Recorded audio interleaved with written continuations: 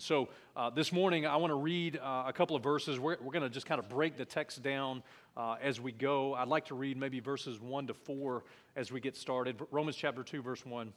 The Bible says, "Therefore, thou art inexcusable, O man." And by the way, anytime you see the word therefore, you always back up and say, what is this therefore? And so it's a reference back to chapter 1 and the things that we learned the last few weeks. Therefore, in other words, considering all the things that we learned out of chapter 1, thou art inexcusable, O man, whosoever thou art that judgest.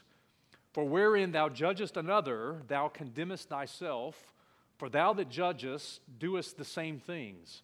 But we are sure that the judgment of God is according to truth against them which commit such things. And thinkest thou this, O man, that judgest them which do such things, and doest the same, that thou shalt escape the judgment of God? Or despisest thou the riches of his goodness and forbearance and longsuffering, not knowing that the goodness of God leadeth thee to repentance? Let me just keep reading. But after thy hardness and impotent heart treasures up unto thyself wrath against the day of wrath and revelation of the righteous judgment of God, who will render to every man according to his deeds. And we'll get into the rest of the text as we go. So this morning, Paul is going to make the point, maybe the comparison, if you will, between man's judgment and God's judgment. Man's judgment, and we'll get into the notes, point number 1, man's judgment, the judgment of man. This is kind of one of those, hey, in our culture, judge not that you be not judged. Okay, well, God does have some words about us judging. We're not getting into those details this morning, but we are talking about the judgment of man. The judgment of man always begins with comparison. It always begins with comparison, because if you go back and look at verse 1, as Paul writes, he says, "Therefore thou art inexcusable, O man, whosoever thou art that judgest, for wherein thou judgest another, thou condemnest thyself. For thou that judgest doest the same things." We just came through Romans chapter 1, where God has revealed his revelation generally to all of mankind, even his eternal power, even his Godhead, so that all of humanity is without excuse. There is a revelation of God in nature. And as we ended chapter 1, there was a long list of sinful things. And if you were to pick it up maybe in verse 29, it talks about unrighteousness, fornication, wickedness, covetousness, maliciousness, envy, murder, debate, deceit. It goes through all these sinful behaviors that are a reaction to rejecting God. As mankind, we kind of look at other men and we judge according to that standard. We look at each other and we judge according to the standard. We like to judge in the place of God. And as we look at other humans, we would say things like this: well, I may not be perfect, but at least I'm not as bad as fill in the blank, right? And you know who that is in the blank that's much worse than you, right? Well, I may not be perfect, but at least I'm not as bad as this guy. Or we would even rationalize our standing before God with statements like this: well, I hope the good things in my life outweigh and as long as I can tip the scales in God's economy, because I know I've done some bad things, but overall I'm really a good guy. You just need to get to know me, type thing. Man believes that we are generally good, and yet the Bible, especially in Romans chapter 1, chapter 2, and chapter 3, the Bible is very clear that we are inherently sinful. There is nothing good about us. We need a Savior. We are not inherently good. We're inherently against God, and God doesn't grade on a curve like we do.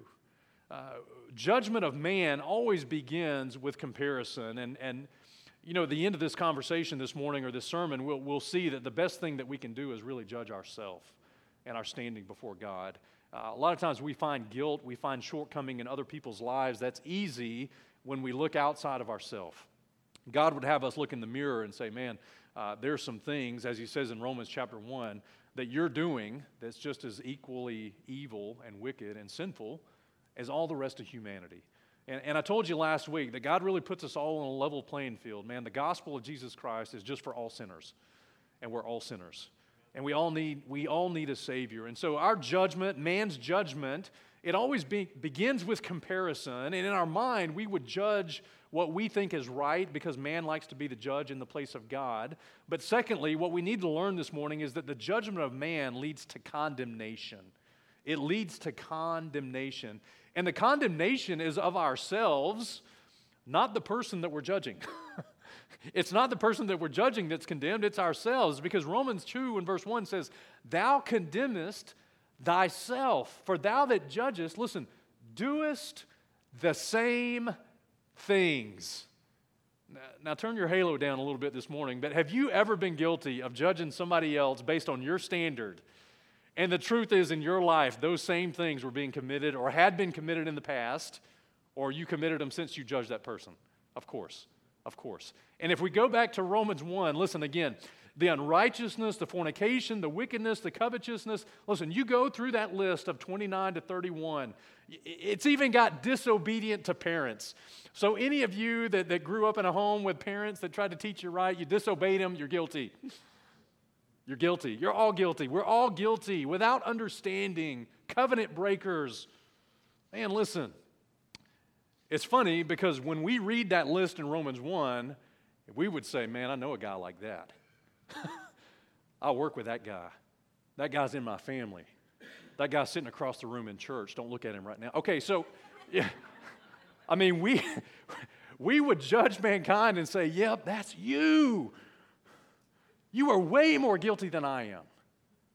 And yet, the truth is, if we would look inwardly, well, there's not a single one of us that is guiltless on that list. As a matter of fact, of all those sins, we probably committed most, if not all of those things in our life, right? Man is going to be judged by what he does, and we'll kind of get into the doctrinal component of that and what it means in just a second. But it is interesting that man does have a judgment, and it always begins with comparison. But his standard is so low because it's not God's standard that his judgment actually is what condemns himself. Because it's an outward judgment, not an inward judgment. And so the third point, and we're kind of working through this quickly this morning, the third point is we need to talk about the judgment of God, not the judgment of man. And if we go back to the text in verses 2 to 4, what we're going to find is that the judgment of God is different than man's judgment because man's judgment is based on comparison that ends in condemnation. But what we'll see from the Bible is that the judgment of God, listen, is according to truth. God and God alone is only the righteous judge. He alone has the criteria and the sinlessness to judge according to truth. And so we pick it up in verse 2. And Paul writes and he says, "But we are sure that the judgment of God is according to truth," here it is, "against them which commit such things." And we're all included on that list of people that commit such things, whether we realize it or not.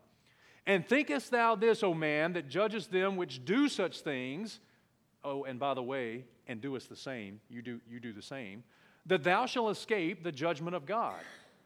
Or despisest thou the riches of his goodness and forbearance and long-suffering, not knowing that the goodness of God leadeth thee to repentance?" And so there's a couple of principles we want to pull from verses 2 to 4. Number one, the first principle or first key is this: no one will escape God's judgment.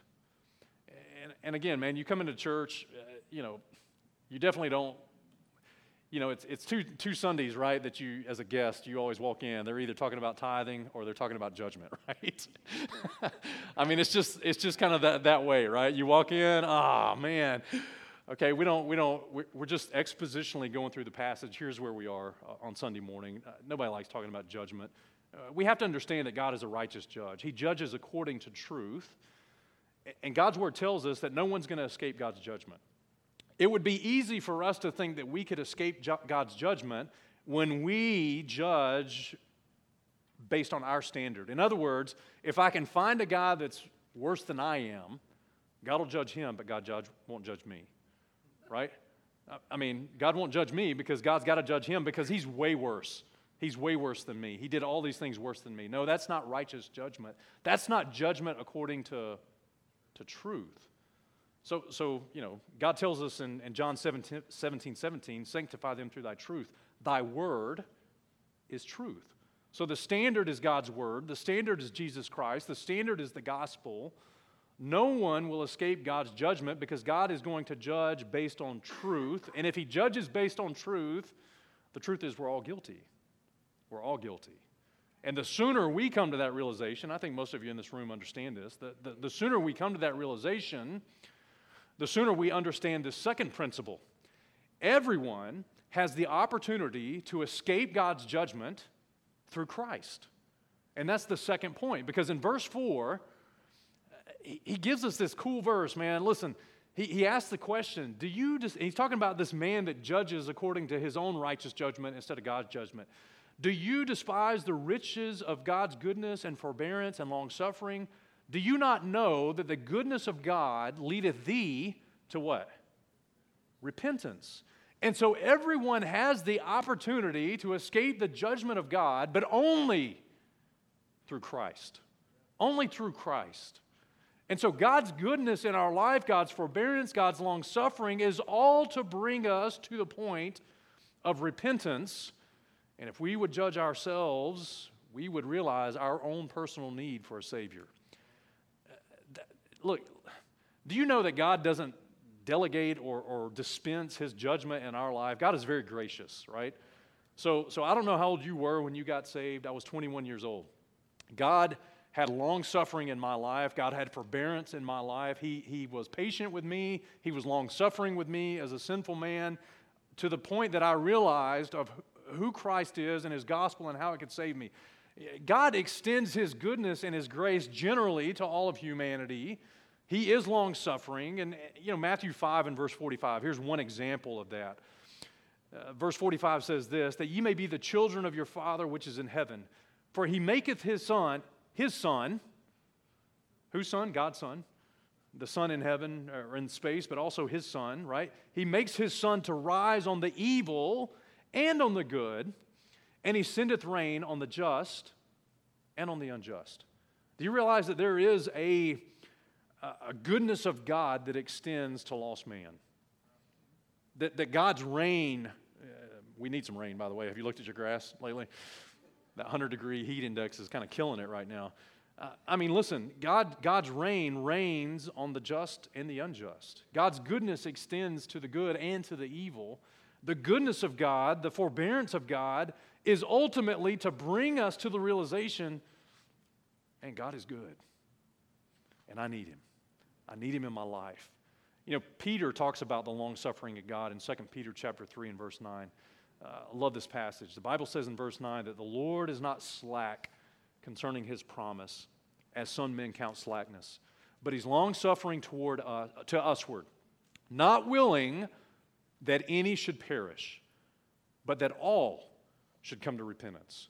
The long-suffering of God, the goodness of God, listen, God's judgment is according to truth, but his goodness and his forbearance and his long-suffering is what should lead us to repentance. And it's interesting that when you study verses 2 to 4, it's singular, that those things leadeth thee to repentance. Because as mankind, man, we're always looking at the other guy. We're always looking at somebody else. This is an individual thing where God wants to lead me personally to a point of repentance. And God wants to lead you personally to a point of repentance. And once he does and you accept the gospel of Jesus Christ, can I just maybe help you understand that the repentance shouldn't end at salvation. It should actually continue for the rest of your life. An attitude of repentance toward God. Man, it's all because of his goodness. Now, point number 4, and I know you think we're done yet, but we're not done yet. We've got like 3 pages of notes left. You say, man, you need to not give us notes more often. You go faster. No. The judgment of God is according to truth, because God's going to judge us according to his word, his standard, the standard of Jesus Christ. No one can escape God's judgment. We're all guilty, but we can escape through Christ, because it's his goodness that leads us to repentance. Now, point number 4 is this. God's judgment, or the judgment of God, is without partiality. It's without partiality. What that means is God is no respecter of persons. And again, we're studying this in James on Sunday morning in our Sunday school class. We're studying James, how God is not a respecter of person. And people that are respecters of persons, they don't look at people the way God looks at people. God sees an even playing field. So I want to show you that the judgment of God is without partiality. Verses 5 to 11. Let's pick it up. So it says this, but after thy hardness and impenitent heart, treasures up unto thyself wrath against the day of wrath and revelation of the righteous judgment of God, who will render to every man according to his deeds. And he's going to give us two different people groups in the next few verses. Verse 7, to them who by patient continuance and well-doing seek for glory and honor and immortality, here's what he's going to give them, eternal life. But unto them that are contentious and do not obey the truth, but obey in righteousness, well, here's what they get. Indignation and wrath, tribulation and anguish upon every soul of man that doeth evil, listen, of the Jew first, and also of the Gentile.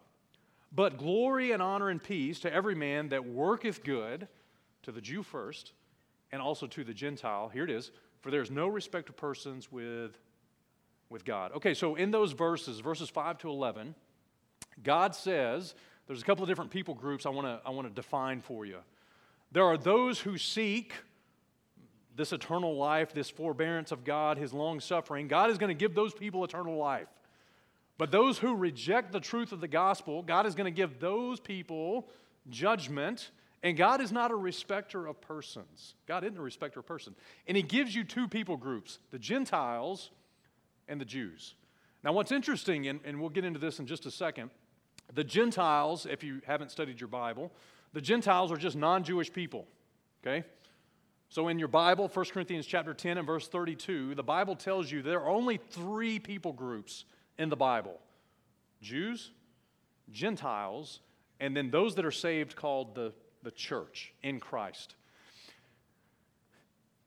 And so he's just spelling out the difference. Look, just because you're Jewish, it doesn't mean you get special partiality in God's judgment. And just because you're a Gentile and you're ignorant of God's Scripture, you didn't get the Old Testament delivered to you, well, that doesn't excuse you from God's judgment. Does that make sense? God's not a respecter of person. So I want you to turn to Acts chapter 10 real quick. I know I got the verses on the screen, but I want you to turn there. Acts chapter 10. There's a man named Cornelius. Do you guys remember the story of Cornelius in Acts chapter 10? We spent about a year and a half in the book of Acts on Wednesday night, and this is one of the great stories, certainly, in the book of Acts. Cornelius is a Gentile. He's not a Jew. He's a man that is responding to the revelation of God that he has. And here's what God's word tells us about Cornelius in Acts chapter 10, verses 1 and 2. The Bible says there was a certain man in Caesarea named Cornelius, a centurion of the band called the Italian band. Maybe he was the bass player. I'm just kidding. That's a joke. He was a devout man and one that feared God with all his house, which gave much alms to the people, and he prayed to God always. Here's what you need to know about Cornelius. Listen, he was doing right by the revelation that he had. Okay, so he was devout. He feared God, the Bible says. He even taught his household how to fear God. The Bible says that he gave alms. He gave sustenance. He prayed. But in all of those things, Cornelius was a lost man. He was not saved. He was not a child of God. He was not a Christian. He also was not a Jew. Because God sends a man named Peter, who is a Jew and an apostle, to Cornelius to preach the gospel to him. And so listen, the point is, Cornelius is an example of somebody responding to the revelation of what he has. He has God's creation. He has his conscience. We'll see that in just a second. And when he responds rightly, well, God sends a man to preach the gospel to him. And he receives it. Because in Acts chapter 10, verse 34, even Peter kind of shows up and he's like, man, it's really not lawful for me to even be here. I mean, you're a Gentile. I'm a Jew. You're cooking ribs. I'm struggling because that smells really good. But I can't eat that. Okay, so Peter had to get this understanding that God is not a respecter of person. Verse 34 says this, then Peter opened his mouth and said, of a truth I perceive that God, listen, of a truth I perceive that God is no respecter of person. But in every nation, he that feareth him and worketh righteousness is accepted with him. It doesn't mean that Cornelius worked for his salvation. It does mean that he responded to what revelation he had of God, and because he responded rightly, God sent the gospel to him.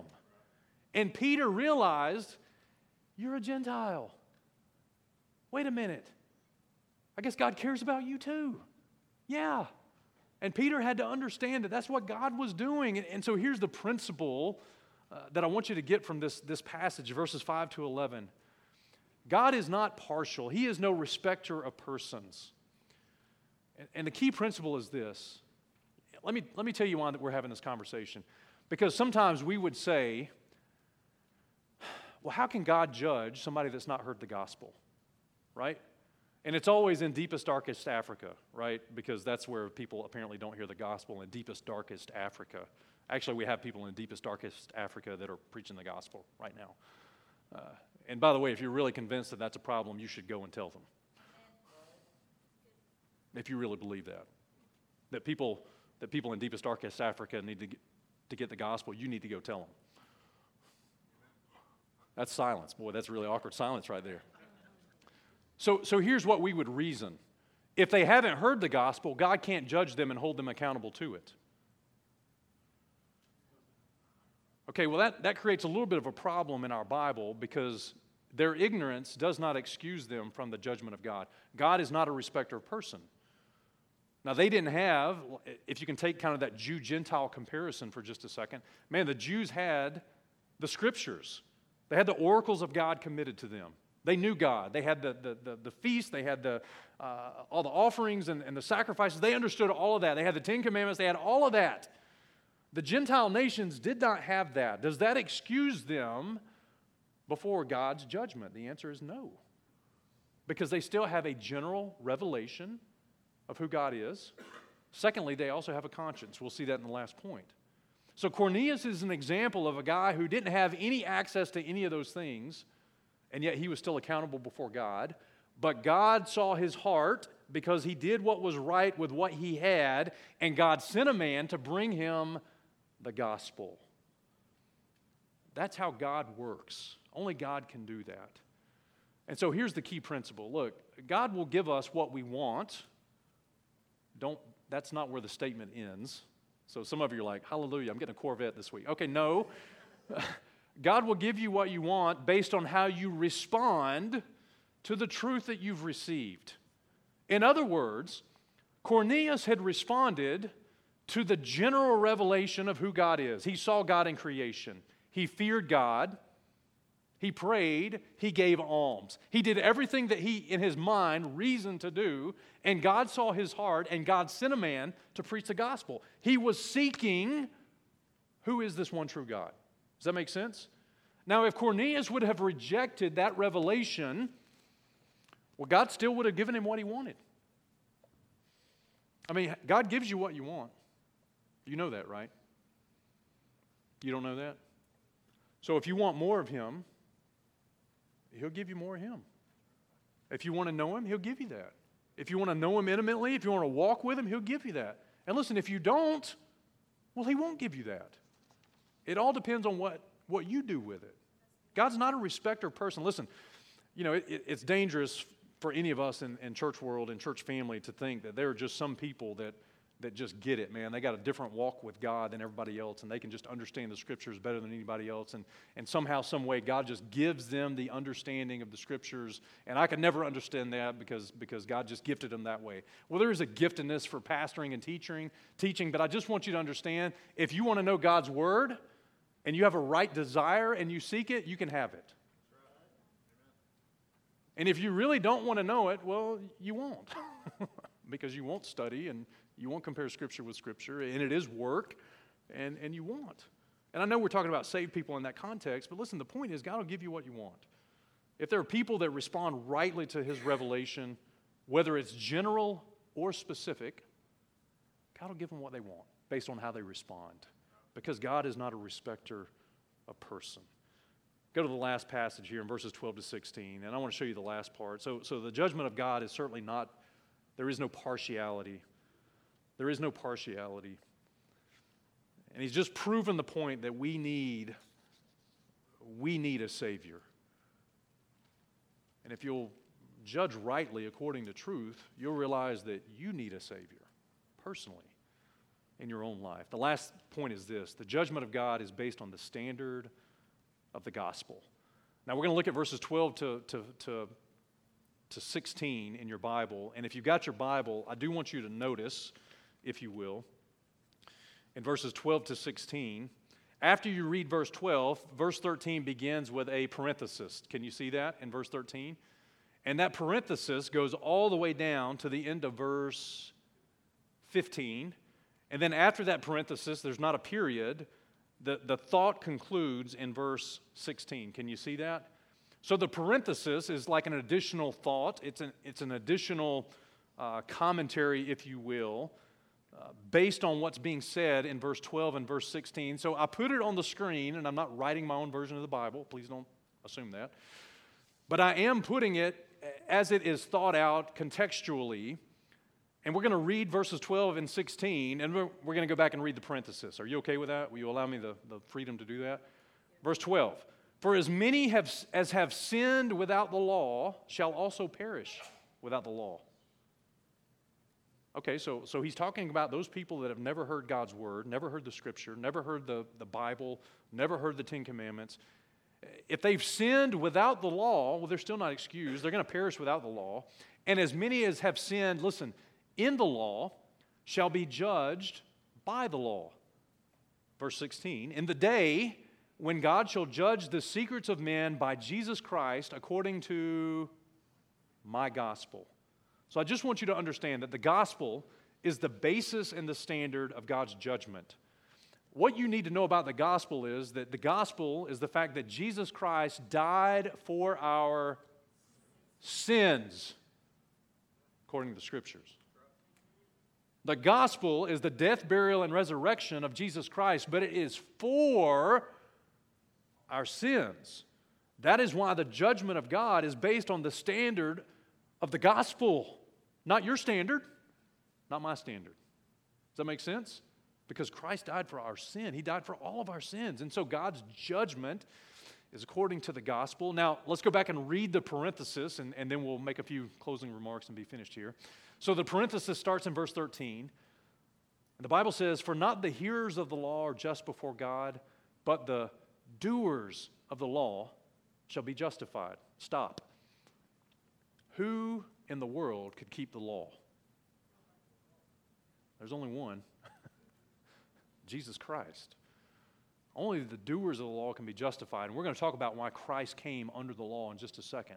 Verse 14. For when the Gentiles, listen, which have not the law, and the law being the Scriptures, the Old Testament, the Ten Commandments, when they don't have the law, but they do by nature the things contained in the law, these, having not the law, are a law unto themselves. And what he is saying is, these Gentiles that don't even know the Scriptures have a standard of morality, a standard of living that proves they have a conscience.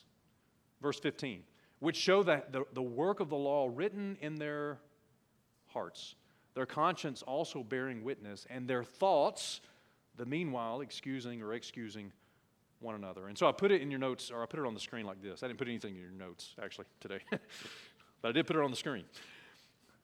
The Gentile didn't have the Old Testament law, but he did have creation, and he does have a conscience.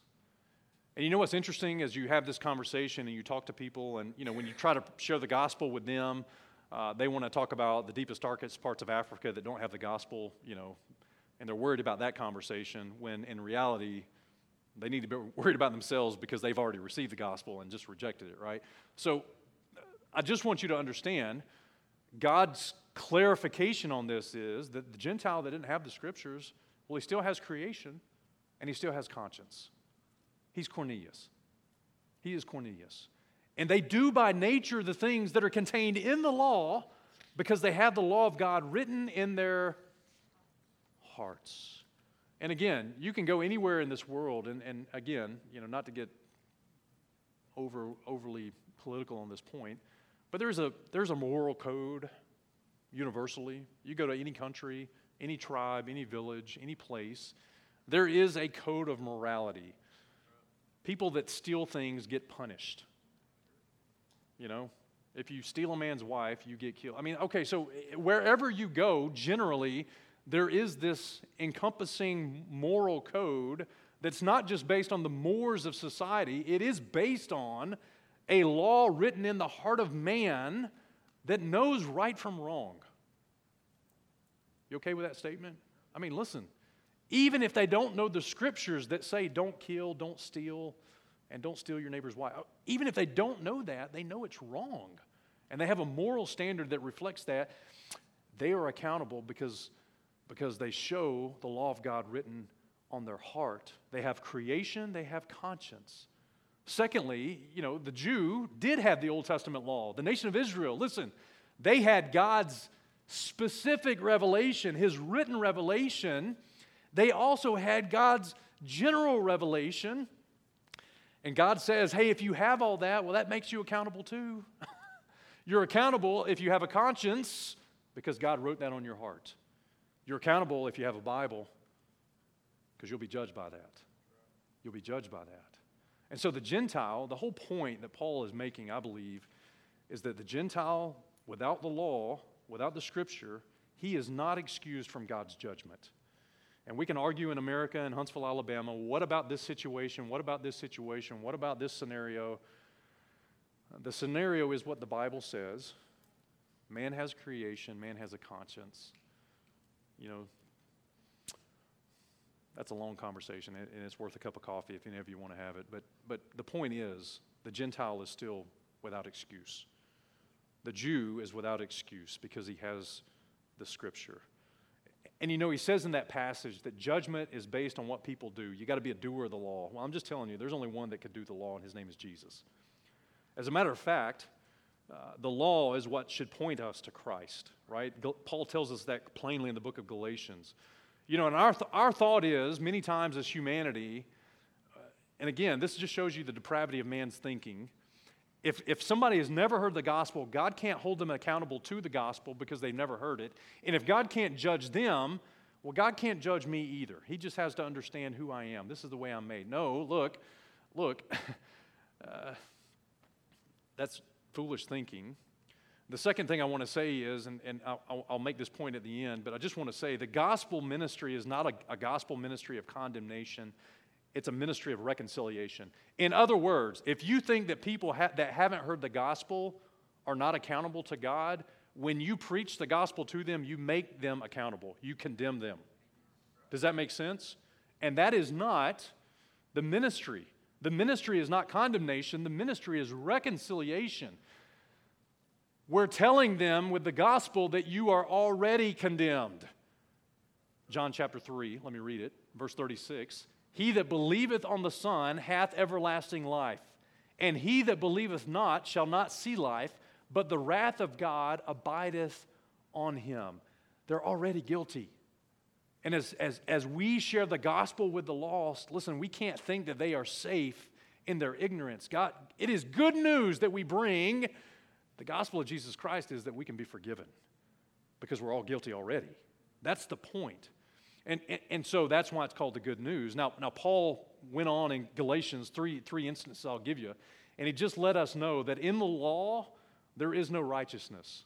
Okay, Galatians 2 and verse 21, he says, I do not frustrate the grace of God, for if righteousness came by the law, then Christ is dead in vain. In other words, if you can keep that Old Testament law, if you can keep the standard that God required, if you can keep that to perfection, Christ never needed to die for your sin.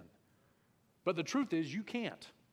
And it cannot save you from your sin. Galatians 3 and verse 24. Wherefore the law was our schoolmaster to bring us unto Christ, that we might be justified, not by works, but by what? Faith. So listen, you can't, well, if I just do good enough, man, if my good outweighs my bad, if you've done one bad, the scales have tipped. You can't undo the one bad. James says if you keep the whole law and you're guilty in one point, you're guilty of all of it. Boom, guilty. How do I fix this? You can't. You have to come to Christ. That's the point. Galatians 4, verses 4 to 5. The Bible says, when the fullness of time was come, God sent forth his Son, made of a woman, made under the law, Jesus Christ, to redeem them that were under the law, that we might receive the adoption of sons. So again, the point is, the standard of God's judgment is the gospel. The gospel ministry isn't a ministry of condemnation. It is a ministry of reconciliation. And you know what the devil would love nothing more for you and me to do? He would love nothing more than for you and me just to stay quiet and in our minds just think, hey, if I don't tell them, they're not accountable. They're not accountable. Now, the truth is, they're already accountable. And you've got the good news.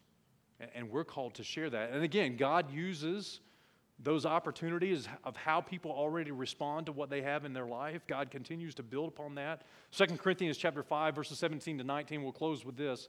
I just want to remind you, this is what we're called to do. Therefore, if any man be in Christ, he is a new creature. Old things are passed away. Behold, all things are become new. And we would say right there, amen.